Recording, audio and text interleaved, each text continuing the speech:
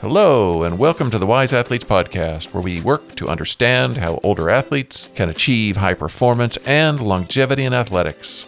I am Joe Lavelle with Dr. Glenn Winkle, and this is episode 29 of our podcast. Today, I have a super special discussion for you with Dr. Stephen Seiler on athletic longevity for older athletes. I asked Dr. Seiler to put his big brain to work on the question of how can older athletes keep the wheels turning as we age into and past middle age. He did not disappoint. We talk about his YouTube presentation on aging called Does Our Endurance Machinery Slow Down at Different Rates as We Get Old? And we eventually get down to a set of guidelines for older athletes who seek athletic longevity. According to Dr. Seiler, it all starts with doing something that gives you joy, but there is so much more. Be sure to check out the show notes for a summary. I promise you'll find great value in this episode. I certainly did. Let's talk to Dr. Seiler. Today I'm talking to Dr. Stephen Seiler, who I think of as the father of polarized training. Welcome, Dr. Seiler. Well, thank you very much. Thanks, and hello from Norway. Yes. Actually, a sunny day in Norway. It's beautiful. Well, that sounds wonderful. I have not ever been, and I've always wanted to go. I wanted to say that I have been reading and listening to your advice on endurance training for years, and in a sea of quote-unquote expert opinions, only a few people stand apart as truly science-based who live the life. You are among that elite few, and what sets you apart from them is your ability to simplify. It seems so effortless for you. I'll bet that it's very hard to do. Can you tell us a little bit about your background and what you're doing now? Oh, wow. Yeah, I'm an American. You hear it in my voice. I'm not Norwegian. I've lived here 25 years, though. But I was raised in the southern United States, Texas and Arkansas. Born in Berkeley, California. I like to throw that in because I just want to connect to the hippie culture of, the 60s. But nice. Parents moved back to Texas, and then I went up to Arkansas. And so, I grew up in that conservative farming world, simple, and lived out on the land, and so I lived in Dallas, but then I grew up in the country, and I think that was good for me. And maybe it contributes to that idea of keeping things simple. My grandfather was a preacher. I grew up out in the country and had to entertain myself. I didn't have very many neighbors, and so anyway, I think that's at least part of who I am, is still that country kid. And just like and understand how things work, and had a laboratory under the stairs, but played sports at the same time. And so sports and science were kind of always part of my life. And then I was really lucky that I discovered that they could merge, they could come together as one passion that was almost both hobby and income. So I think anybody that, whenever you get to do that, you're really lucky. And I feel lucky to get to, I get paid for doing something I'd probably do for free. That's awesome. That's what they always told you to do when you were a kid. Find something you love to do, and you'll never work a day in your life.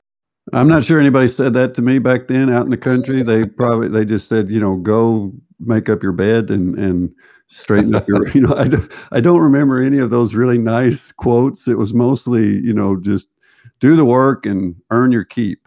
But that's kind of the same thing. If you do the work, good things happen.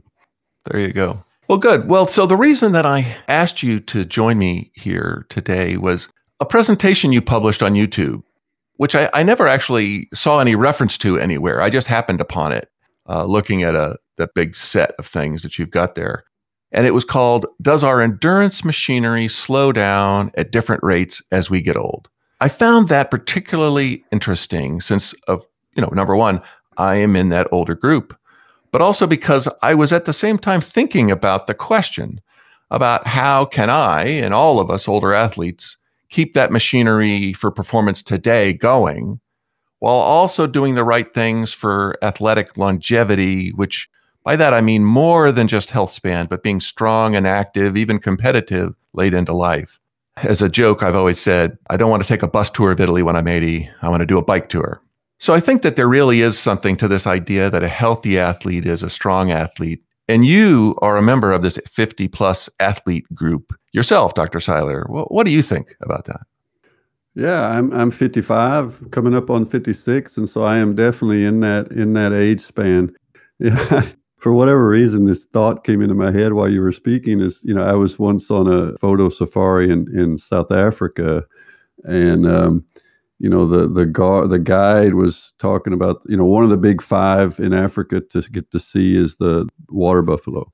Yeah. And he was talking about how they of course are a herd animal, and but when they get older, when the male buffaloes get too old, they just basically get pushed out of the herd and sent on their own. Really? Yeah. And it was just and then eventually the lion's going to get them. It's just kind of a Yeah. matter of days, because they're not going to have the protection of the herd, and the lions love, that's what they want, are these isolated weaker animals. And so that's nature. This kind of works that way, is that everything about how we're designed, um, evolution in an evolutionary manner, is about being best when we're young and being able to pass on our genes. And then after that happens, evolution really just doesn't care about us very much. Once you break 30, nothing about us is designed for longevity by evolution, because it's Yeah. just it's not really an issue. If I've already passed on my genes, then my work is done. It's from that perspective. Yeah. And the water buffalo, whether you're the lion or the buffalo or the human, we're all in that same boat. Is life is unfair in the sense that it's disproportionately brutal after age 35, 40, because we do start to decline. The physical aspects, the recovery, and that starts to deteriorate. But you could say, the things that decline, youth is associated with power, right? Yeah. In many ways, with explosive power and the ability to chase and win the fight and climb the tree.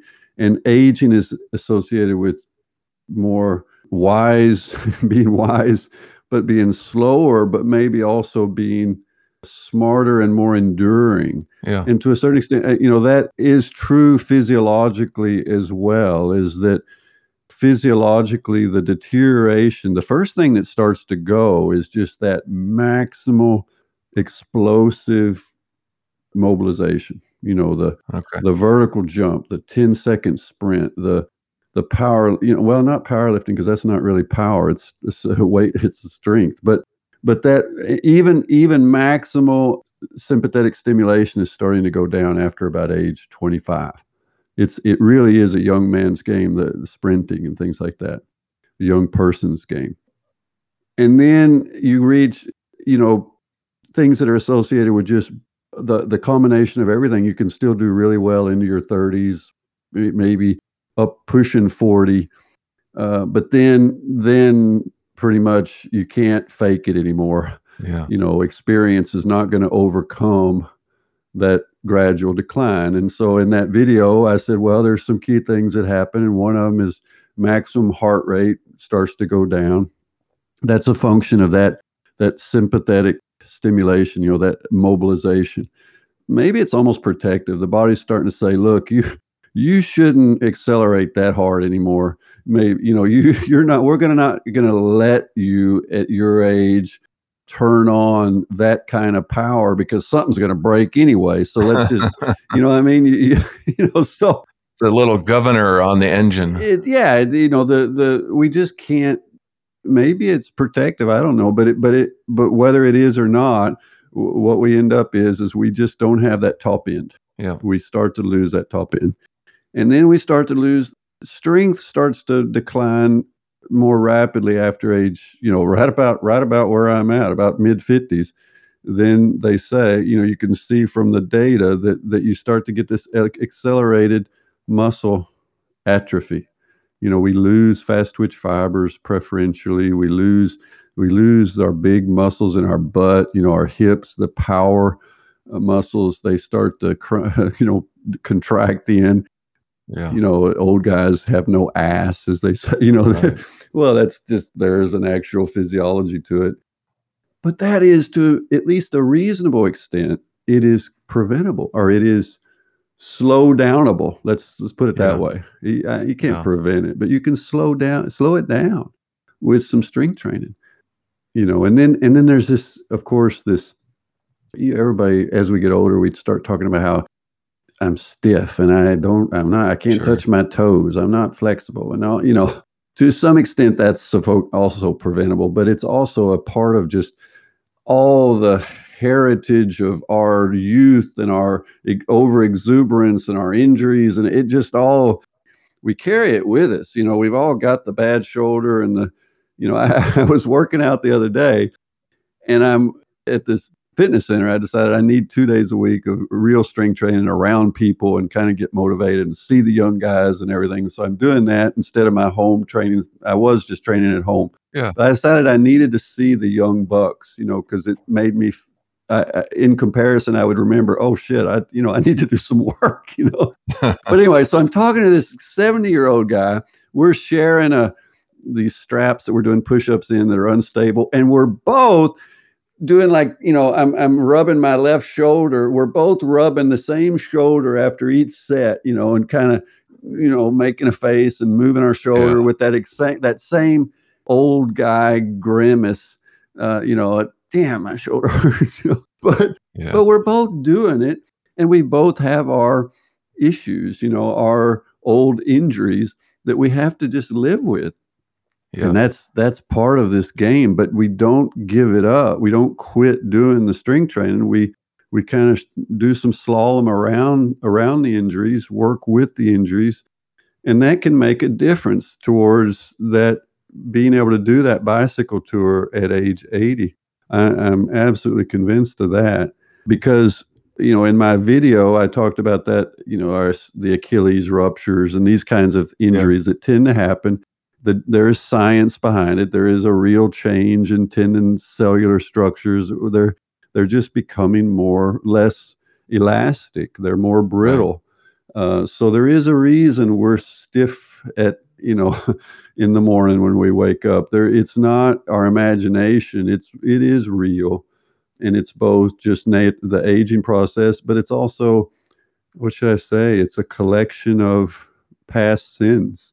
Yeah. The scars are there, literally. The tissue, there's damage. Some of us have quite a few of these injuries because we did stupid sports when we were young, like football, Right. and broke stuff and dislocated stuff, and others, so we've all got our stories, our Yeah. injuries. I broke 2 ribs 8 weeks ago, Yeah. and I'm probably going to be dealing with that for a while. So Sure. it's part of it, but strength training helps for sure. And then, the other gist of that video was that, hey, okay, it's not all bad, because relatively speaking, I have never been as good an endurance athlete as I am now. Wow. And that's true for a lot of older people, I think. And it's because I've gotten better at going longer. Hmm. Because I used to try to solve every problem with power, Yeah. with more higher lactate. You know what I mean? That was my strong suit as a mediocre athlete, was my anaerobic capacity. And as an older guy now, I'm smart enough to know that if I work on my aerobic side, it represents a bigger part of my total engine.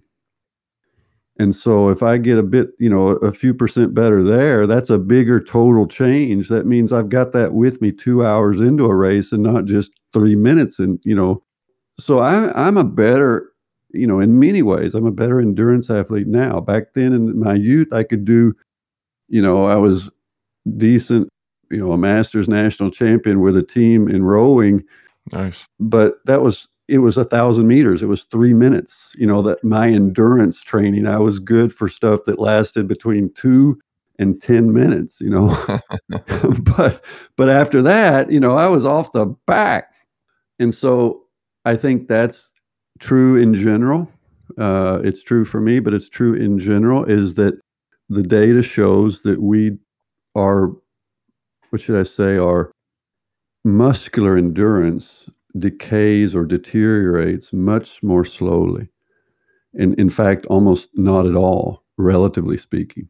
if we use it. If we use it, the mitochondria, the capillaries, all those things that make us better at going longer, that adaptability doesn't really decline. It's just that the power of blood delivery to the working muscle does decline because of maximum heart rate going down. So that top end is deteriorating a bit. But in a way, I'll give you an example. Last night I just said, I need an interval session, but I want to have fun. So I saw there were these two really short races on Zwift. And I mean, really short. They were like, the first one was 9.5 minutes, and the second one was 13 minutes. Mm. And that's even for Zwift. I've never been in such a short race. Yeah. But of course, it was just, Of course, maximum. tennis balls to the wall, to put it that way. And so it was good training, and I even measured my blood lactate, and I can still make 18 millimolar lactate, so it was high.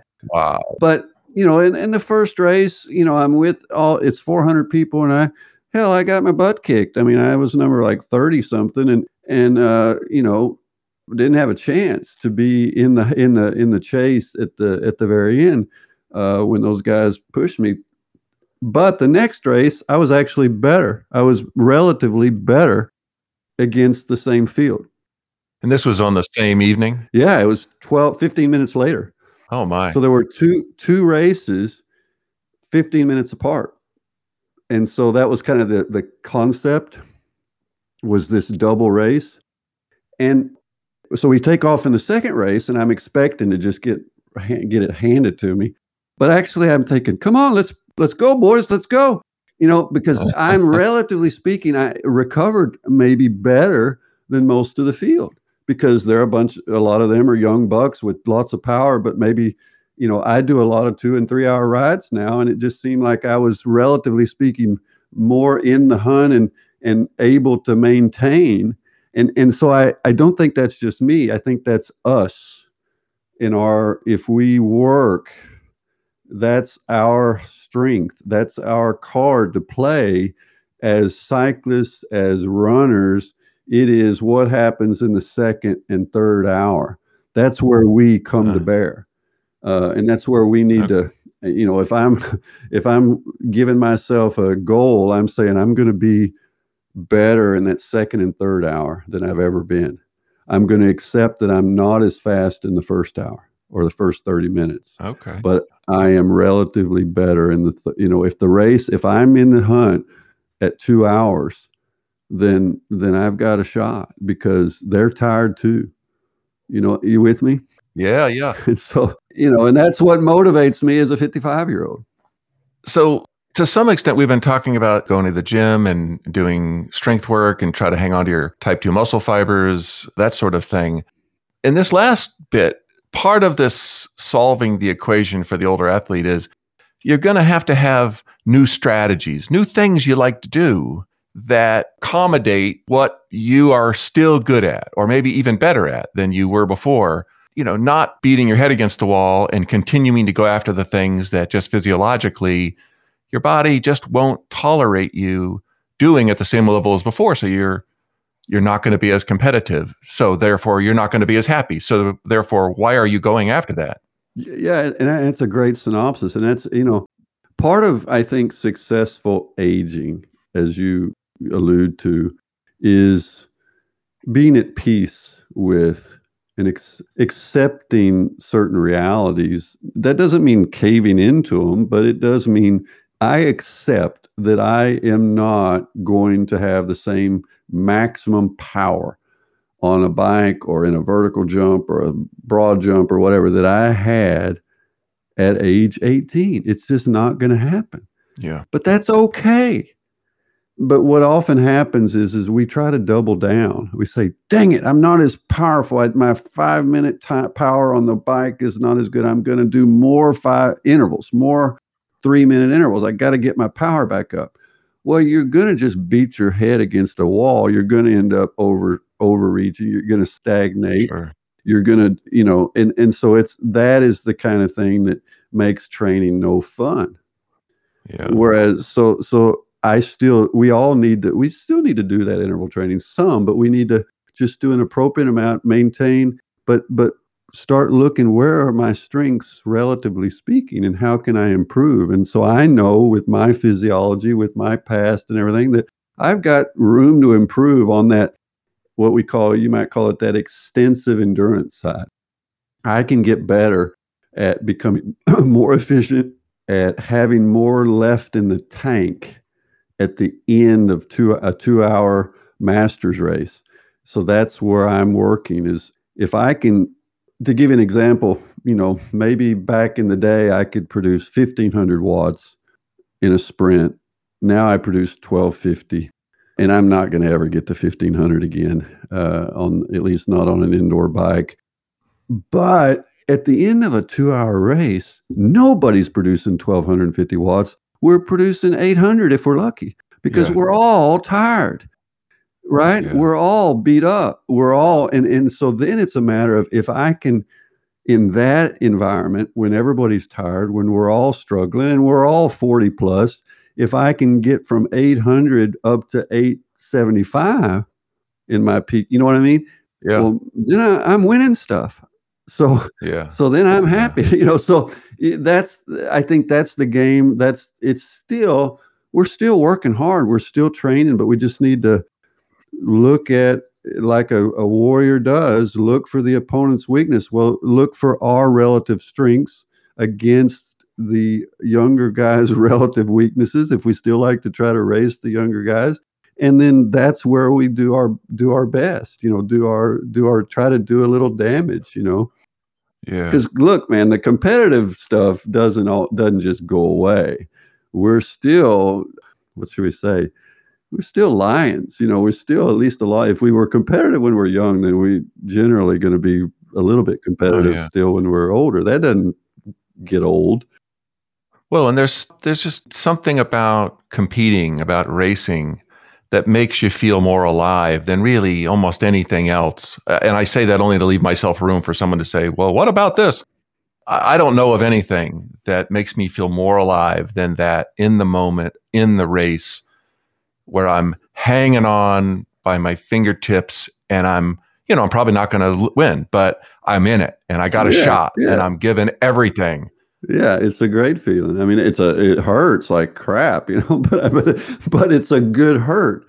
To be able to do that, I think I think we're blessed. We're blessed when we're able, at our age, at 55, at 60, to fully engage, to fully mobilize. That is a blessing that we need to remember. A lot of our even-aged friends and family and so forth, associates, they can't do that anymore for whatever reason. So I think every time I get off the bike and I'm about to pass out, I think, man, this is great. I can still do this, and I've had issues like atrial fibrillation where I've been afraid it was going to be taken away from me forever. I had a couple years where I couldn't do the high intensity stuff. I just had to quit. So I love it. And I'm like you. The only time I hit max heart rate nowadays is at the end of a race. Right. That's when it still happens. Not all races, but the right kind of race, I can still hit my peak heart rate. I don't do that in interval training. I don't do that otherwise. Yeah. Well, in fact, I'll admit that I don't even do interval training. I can't bring myself to suffer like that for nothing in the short term. It's got to be in the moment, that the reward is now, right. And that's why I'm doing it. Right. And so racing, that's my high intensity work. And I only know my max heart rate because I'm in races. Yeah. Well, and so as we transition to the next part of this, I wanted to revisit something you had said, where, we've got to come to grips with the fact that we're changing, and, banging your head against the wall isn't the way to do it. And so what I went through my mind when you said that was, you can't get to where you want to go by doing the things that got you here. This progressive overload thing, just building up and trying harder. And when you can't do something, you just try harder. Mm. That got you. That got you somewhere. That got you that addiction to working hard and training hard and then competing well. But we're past some of that, where you can't just say, I'm going to out train aging. That, in fact, is a losing strategy. Yeah. It's no longer about getting as much training in as you can. It becomes everything is based on recovery. What do I need to do to get the right balance of my training so that I can recover from it, not get injured from it, and go up from there, as I can in this same idea of progressive overload. But still, it's a little different in the emphasis of it. So I'd like to get to, well, what should the older athlete be doing? We're talking about athletes here who are used to training hard, but their bodies are changing as they get older, and they still like what they like. And so what can people do to keep the wheels on, keep it going? What would be like general guidelines or rules of thumb for the older athlete to do? But before we jump into that, I'd like to point out, I recently had heard that the 3 indicators of longevity, and by that I mean in this article that I read based on a study that was looking at 3 attributes of older people, and the people that rated higher on these 3 things tended to live longer. Those 3 things were VO2 max, lower body strength, and grip strength. Are these well established? Do these sort of ring true as things that, yeah, these are reasonably good to work on for longevity? Well, yeah, but I think we need to be careful here, because this is the research that you're referring to is looking at everyone that can walk and chew bubblegum, and trying to look at what's the big picture on aging and longevity, not because your audience, and I always compare myself with really good athletes, and then I feel like just an absolute low level person. But I do know that at age 55, I'm pretty fit. Yeah. Compared to most 55-year-olds, that are walking around the street.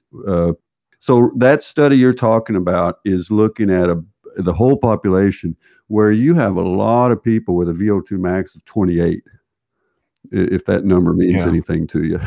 Sure. Meaning they are out of breath after 3 flights of stairs. Yeah. Right? So yes, VO2 max acts as a surrogate measure of just survival capacity, that obviously when your VO2 max is 0, you're dead. And when the higher your VO2 max relative to that, the more survival, the more mobilization, the more room for surviving an injury, for surviving a heart attack, for surviving lots of stuff you have. Yeah. It's representing just your reserve, basically. And you can say the same for that maximal strength measurement. So that's a big picture thing, that those are just surrogates for saying, is this person still got, a reserve that will allow them to tolerate life's inevitabilities, like crashes, injuries, sickness, and stuff like that. So that, let's put that to the side. That's true, but it's really not. We know that, in the sense that, more is better. If you got higher VO2 max, great. If you got higher strength, good. But now let's talk about us. We're athletes, and we're already doing, more than 95% of the population, right? Yeah. But based on what you've said, though, it still says that the things that we want as athletes, better VO2 max, retaining our type 2 muscle fibers, more strength, those things are consistent with longevity. Right. Yeah, it's not incompatible with and I think what you're trying to get at, and I go with it, is that maybe you could say that in our youth, we don't always train in a way that's consistent with health. We train in a way that's consistent with being a gladiator, and being a gladiator is not healthy. Whereas as we get older, actually, what's good training for a master's 50, 60-year-old endurance athlete is also reasonably well aligned with just good health. Yeah. Yeah, that's where I'm trying to go with this. That's true. There's a better alignment. Youth is not designed for risk adversity. It's more, youth, part of our genetics is almost risk taking, which includes, as athletes, doing a lot of doubling down on intensity and going bananas in the weight room and getting injured and all those things that tend to get younger athletes hurt.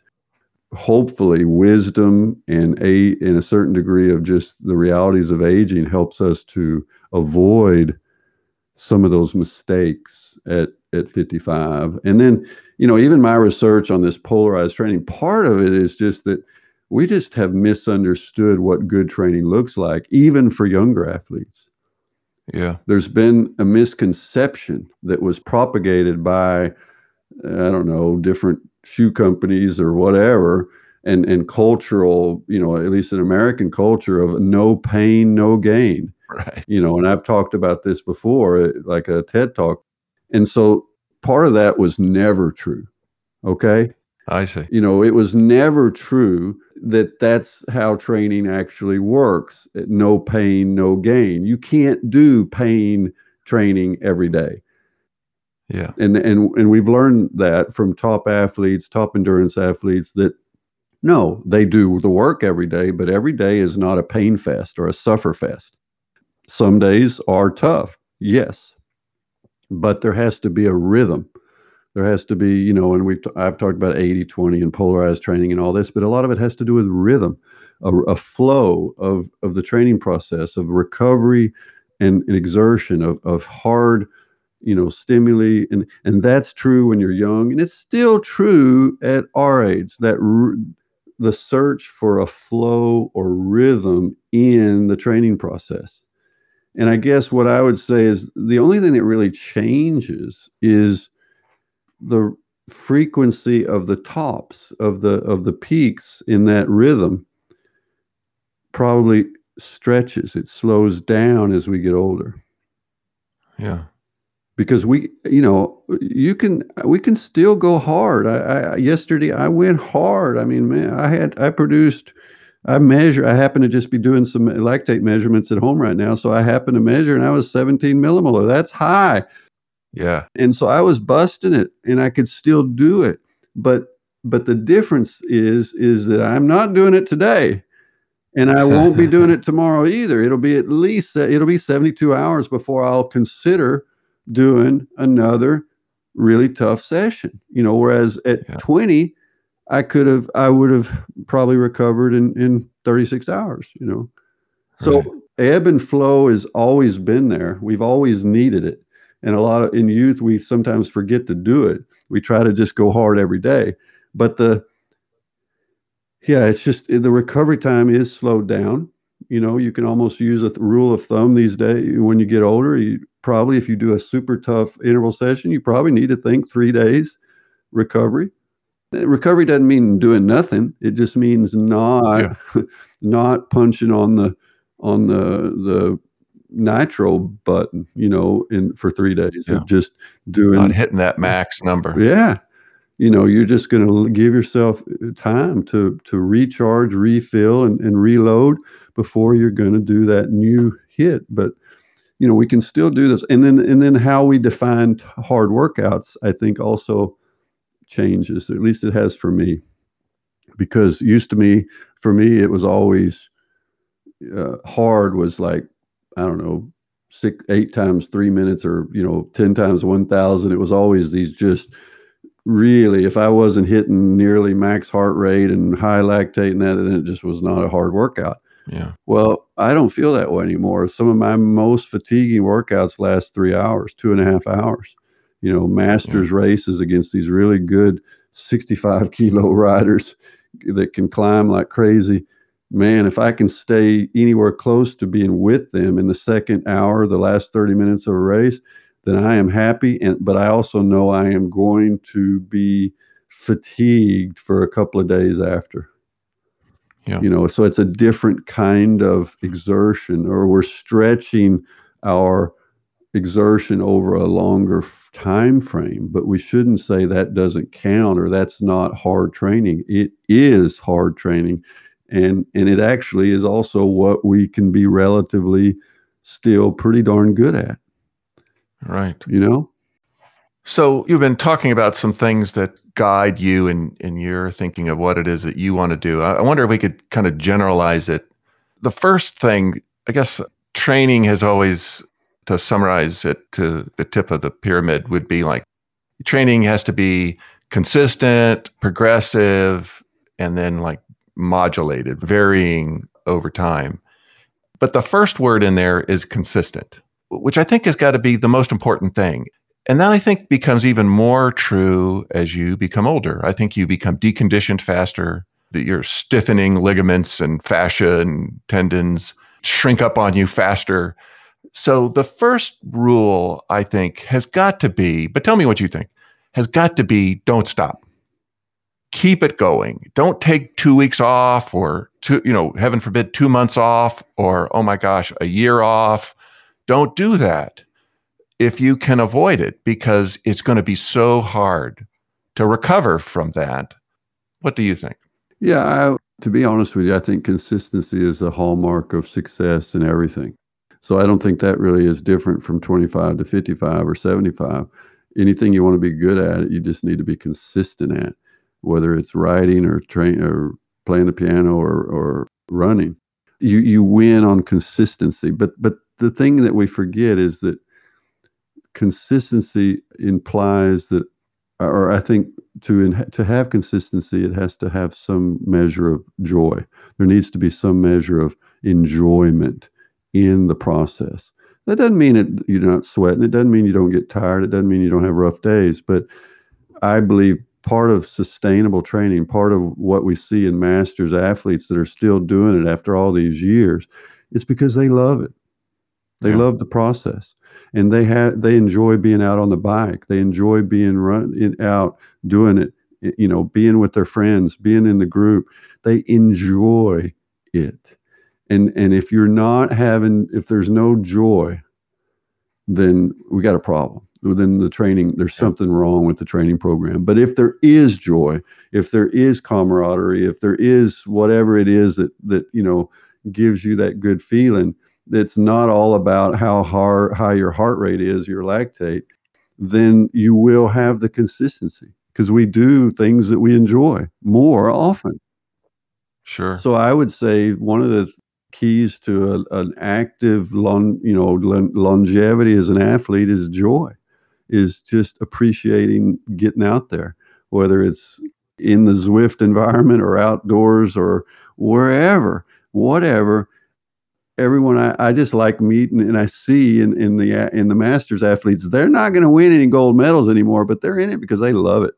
Yeah. Whereas in younger athletes, we have athletes that I've met, I've talked to, even one of the top runners in Norway. He's a gold medal, candidate for the Olympics. He says, "Look, running's my job. I don't do it because I like it." Oh. He's 20, and he's one of the best runners in the world, 328, 1,500 meters. And he says on open mic podcast, running's my job. It's not fun. Well, okay, you can do that at 20. But I'm pretty sure he'll be retired at 26, because he's been burning the candle hard since he was 10. That's not sustainable. He's not. It's not likely he's going to be running because it's joyful for him to get out and run at age 60. Yeah. That won't be the case. And I've heard a lot of stories like that with kids who've been pushed by their parents and they overdo it. And then, swimmers in particular. Oh, yeah. And then they're done. They're never in the pool again after they're 20 years old. Nope. So that's, I think part of the success equation for good performance as we get older is enjoying it. And if you're enjoying it, that probably also means you're modulating the intensity more appropriately, because it's hard to have joy if you're banging your head every day, thinking that that's the only way to get better. That's not joyful. That's pretty darn psychologically stressful, as well as Yeah. physiologically and physically injurious. So the two go together, I think, is when you see athletes that are smiling and enjoying the process, at least on most days, then they're probably doing a whole lot right, you know. Yeah. Yeah. That's great. And that actually is advice that I think people will take if they haven't already figured that out for themselves. There's a second, at least one other part to this don't stop consistency prescription, and that is don't get injured. Mm. And some injuries are worse than others, but all injuries stop you in some way. And maybe to some extent they take some of the joy out. If you're in pain, that's not very joyful. So, but there's a couple of parts to not getting injured, I would think. Tell me what you think. One is you should be really careful about your risk reward choices. Going for the sprint when it's mayhem, in the real life, not on Zwift. Yeah, on Zwift, it's fairly benign either way. That's why I like Zwift. Exactly. I almost never fall off my bike on Zwift, so that's it. I prefer racing on Zwift myself because I can't get injured in this particular way. But, zooming downhill at 70 miles an hour, these kinds of things, I think that the older athlete is going to have less resilience to bounce back from big injuries. And so that's a thing that's got to be considered in how do you keep from stopping.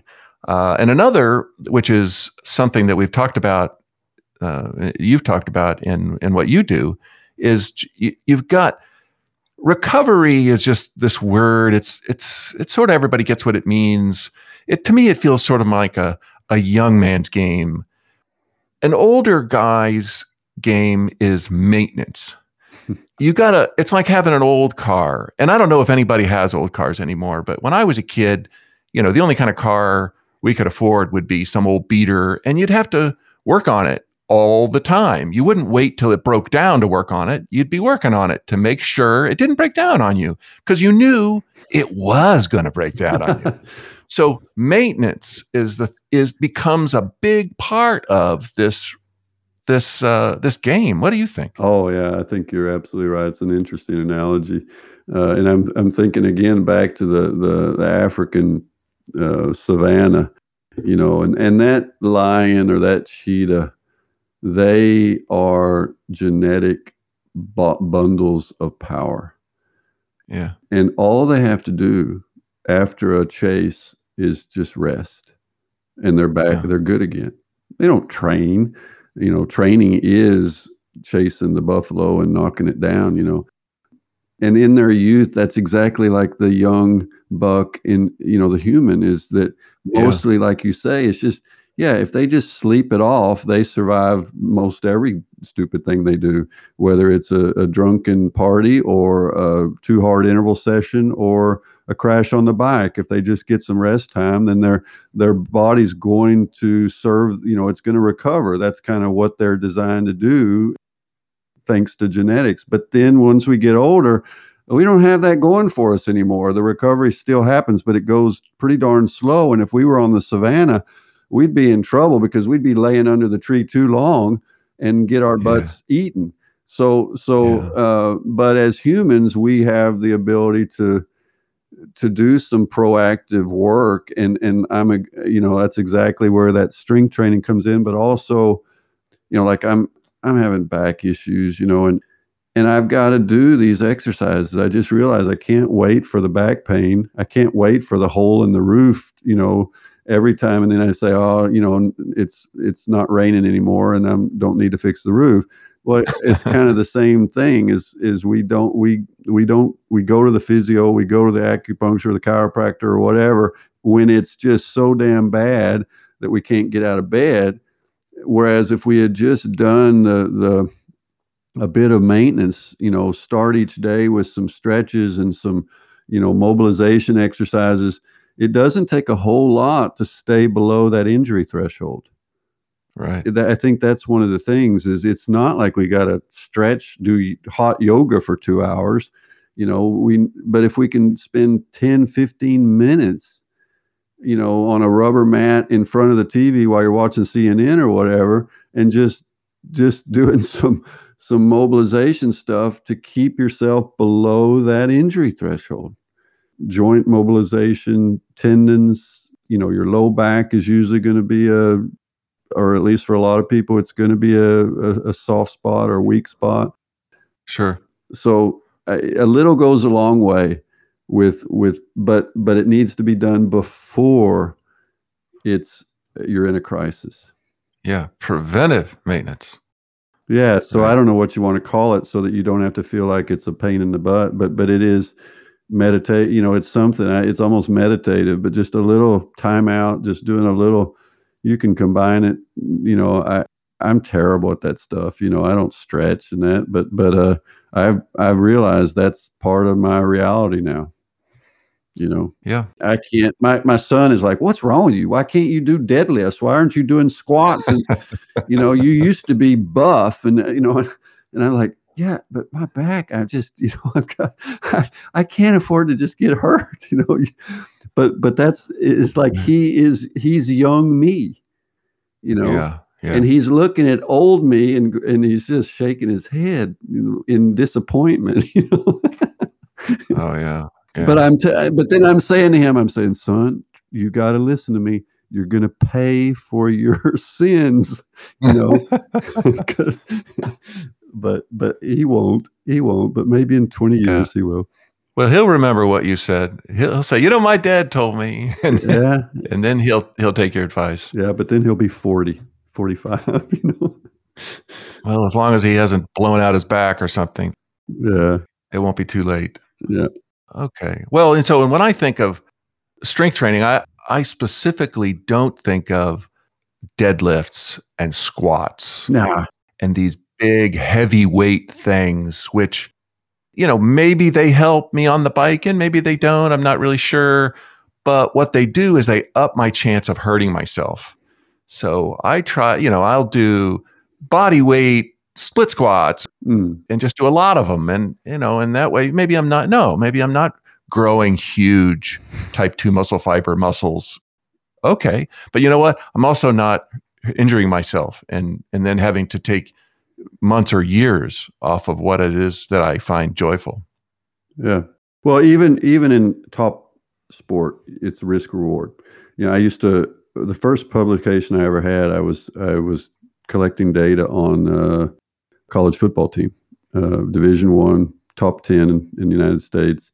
The coach let me have 40 athletes as a master student to measure their anaerobic power and stuff. But in the process, I talk to strength coaches, and they said, look, our job is not to get these athletes hurt. If we hurt them in the weight room, we get fired.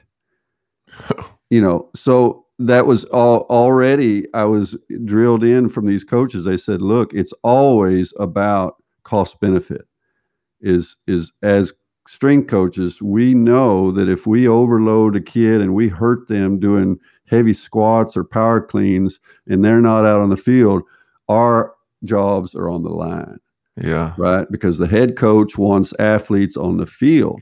So that thinking has been, at least in the good coaches know that, but just the threshold for what is acceptable risk reward or cost benefit is a lot higher. If you're an alpine skier or American, you're a college football player or whatever, you're going to do some pretty darn heavy duty stuff because you're doing some pretty damn dangerous stuff on the slopes or on the field. Yeah. Right.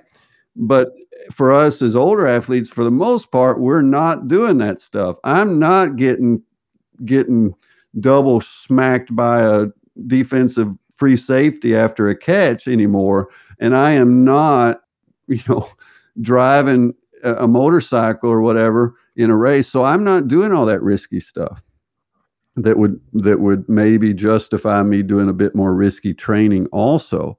I'm Zwift racing for 2 hours. So my risk of Mhm. injury on the Zwift race is pretty darn low. So let's not get hurt in the weight room, you know? So Exactly. the whole risk reward equation just tends to, for most of us, go down towards lower risk, lower, risk of in also in the sport. We're not doing the super scary stuff anymore. Good grief, man. When I got kids, that helped me real quick say, you know what? I don't want to die stupid. I don't, I don't want, I'm going to put the helmet on even when I'm commuting. I'm not going to be stupid. I don't want my kids to lose me just because I was an idiot. Right. So I think that already we don't have to become 55, 60 to start thinking a bit differently than we do when we're 20. But we can also be intelligent about it in the weight room. And yeah, there's the heavy squats, which I used to do too, and the deadlifts and power cleans and all that stuff. I blew out my shoulder doing a 100-kilo snatch, that, the Olympic Mm. lift where you throw it over your head. Yeah. That's where my my shoulder still hurts 40 years later. Uh, So yeah, I'm not doing any of that stuff. But I tell you what I am doing. so, And I think that I'm, in my fitness center, there's a green little stretch of artificial turf, goes about 20 meters, 25, 30 meters. yeah. And I do like repeated standing broad jumps. I do side to side hops. I do, just a bit of speed, power kinds of stuff with my body weight. Yeah. And I think that's definitely a low risk, high reward kind of activity to do, is just to, engage your motor control, your quickness, and I think that can help you avoid falling on ice. It can help you Sure. avoid a lot of injuries in just your daily life, is just doing some speed kinds of movements without heavy loads, but just, Yeah. I really, or just jumping up on a 24-inch box, you find what works for you, that your knees handle and everything. Just retain some of that youthful power movement, Yeah. because that's the one thing we do tend to get rid of that stuff. And you watch runners, older runners, they tend to sit, they don't have that good hip extension. So this is both performance enhancing and injury prevention in 15 minutes worth of work. Yeah. Yeah. So agility Oh and yeah, balance. you can, because a little goes such a long way with this stuff. If you just do it a couple times a week, I mean, it doesn't have to be more than 15 minutes worth of time investment. 2 times 15, that's a pretty small chunk of total training for most masters athletes. Yeah. So, and remember also, for those of you who are cyclists, you may be cycling 10, 12 hours a week, but you need some muscle loading, some bone loading, because cycling doesn't give you any of that bone health maintaining stimuli. You know what I mean? What we Right. know from research is you need some, what should I say, jumping, some loading on the bone to maintain good bone Yeah. density. So that's another reason. Yeah. So it is just win, win, win to spend a little time in the weight room, just copying what you would have done naturally at age 12. And that's just hop, skip, jump stuff. Okay. Yeah. Yeah. Well, and also posture related, because maybe they're spending 10 hours on the bike, but they're also spending 80 hours in a chair, Oh yeah. and these things combine to make us not stand straight up. Oh yeah. So, trying to get your body Yeah, balanced. so that great point. And so doing what you're going to find is the muscles of the front side of your body are tight because they're not stretching out. I find that is, so if I just sit on my knees on the AstroTurf and just try to sit straight up and stretch back, man, I'm feeling that in my quads. I'm feeling it everywhere. So that Yeah. tells me that, okay, I need this, because all I'm doing is just doing what a kid would do without thinking about it. And it's training for me, right? Yeah. So probably I need this, and I need to counteract those thousands and thousands of repetitions where I'm in that like you say, that bent over position in cycling, right? So I think it's a reasonable thing to think. Whatever sport you do, think about the movements that you do thousands of times, and then try to reverse them Yeah. in the strength training. Try to Right. unwind them. I don't know if you've got any other rules that might have come to your mind, but I want to mention one that a lot of what we've talked about here is for the person who's been doing it a long time, but there's plenty of people out there who haven't been, or they used to, and then they stopped. And I guess I would say that if you fall into that category, then get going as fast as possible, because it only gets harder the longer you wait to get going again. And all of this stuff is good. You don't have to want to try to make it to the Olympics. You're trying to be a healthy person who enjoys their life. And there's a lot of joy in athletics, as you were talking about, but it also is good for you being healthy and having good longevity. And all of these things are good things. So get started, and sooner is better than later. Oh yeah, and plus it's fun, and you can get better for a long time. And so that's kind of cool too, because there's not very many things Yeah. we can do in our professional life where we're going to get a whole lot better at it at 55. Yeah. Maybe I'm being pessimistic, but if you have been away from sport, or even if you've never done anything, you've never competed in running or cycling or whatever, and you get into Zwift and you're just getting your butt kicked. Well, that's fine. That just tells you that it's a process. But Yeah. you will be surprised how fast you will improve just by getting on the bike pretty often, and extending your time. Start with 30 minutes and then 45, and just let time. Don't think you have to go hard from the start. Just think about doing a bit more of it, stretching yourself, getting comfortable with an hour of the same thing, because most of us old dogs, we've forgotten what it used to be like. But if you're a normal person that hasn't been doing all this stuff, doing something repetitively for an hour sucks. It's hard. It's no fun to run for an hour or walk or ride for an hour, but it's amazing how quickly you get past that. And it really feels cool. When I got started cycling, I was like, 30 minutes, geez, I'm already tired, but now 30 minutes, I'm not even warmed up. I mean, I'm still, so it doesn't, I guess my exuberance is, I just want to say, man, don't be afraid. It's going to get better. And in fact, it's going to be so cool, because you're going to say, man, I've improved so much in such a short time. And that's not something we get to experience in all walks of life. Well, awesome. This has been really great. This is exactly what I was hoping that we would be able to achieve today. Was there anything else, Dr. Seiler, that you would want to add to this, or have we covered it?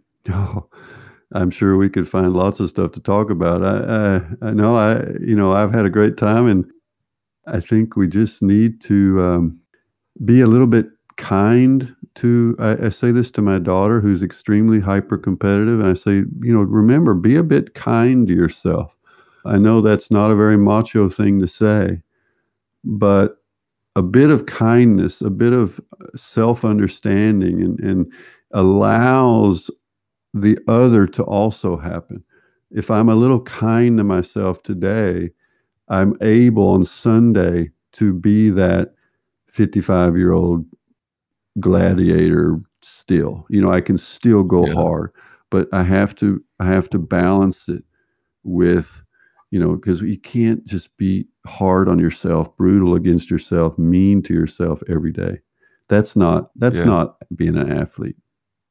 It may be what we were taught, but that's not the real warrior athlete, at least not at our age. Yeah. It's a balance. It's a balance of kindness and relentlessness, because we're relentless. We're not going away. We're still in this hunt. Yeah. But that balance we have to find. Awesome. Well, thank you very much, Dr. Seiler. For people who maybe want to find your work, or even possibly even get in touch with you, I know you're pretty active on Twitter, and I can put your handle in the show notes. And obviously you have a channel on YouTube. Is there any place else that you'd want to send people? Well, the hardcore science geeks, they can find me on ResearchGate as well. Or you don't have to be that hardcore, Okay. but my actual research publications, most of them are available there.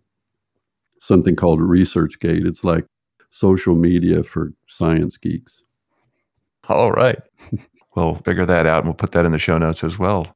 Well, thanks again, Dr. Seiler. It's been a very enlightening conversation as well as a huge part of a joyful life for me to talk to you. Well, thank you so much, and the same. So good luck. Thanks very much. Look forward to hearing this interview and listening to what stupid things I actually said. Take care. Bye-bye. Bye-bye. Thank you so much for listening in to my discussion with Dr. Seiler on how to achieve athletic longevity. And thanks to Dr. Seiler for helping us out. He is one of those rare ones who deals in facts and walks the walk. If you head over to wiseathlete.com, you can send Glenn and I a question to address on the podcast, see all of our episodes, subscribe to our podcast, and you can sign up for our newsletter. If you are on social media and enjoyed this episode, please post about it. That would be a great help. Thanks again.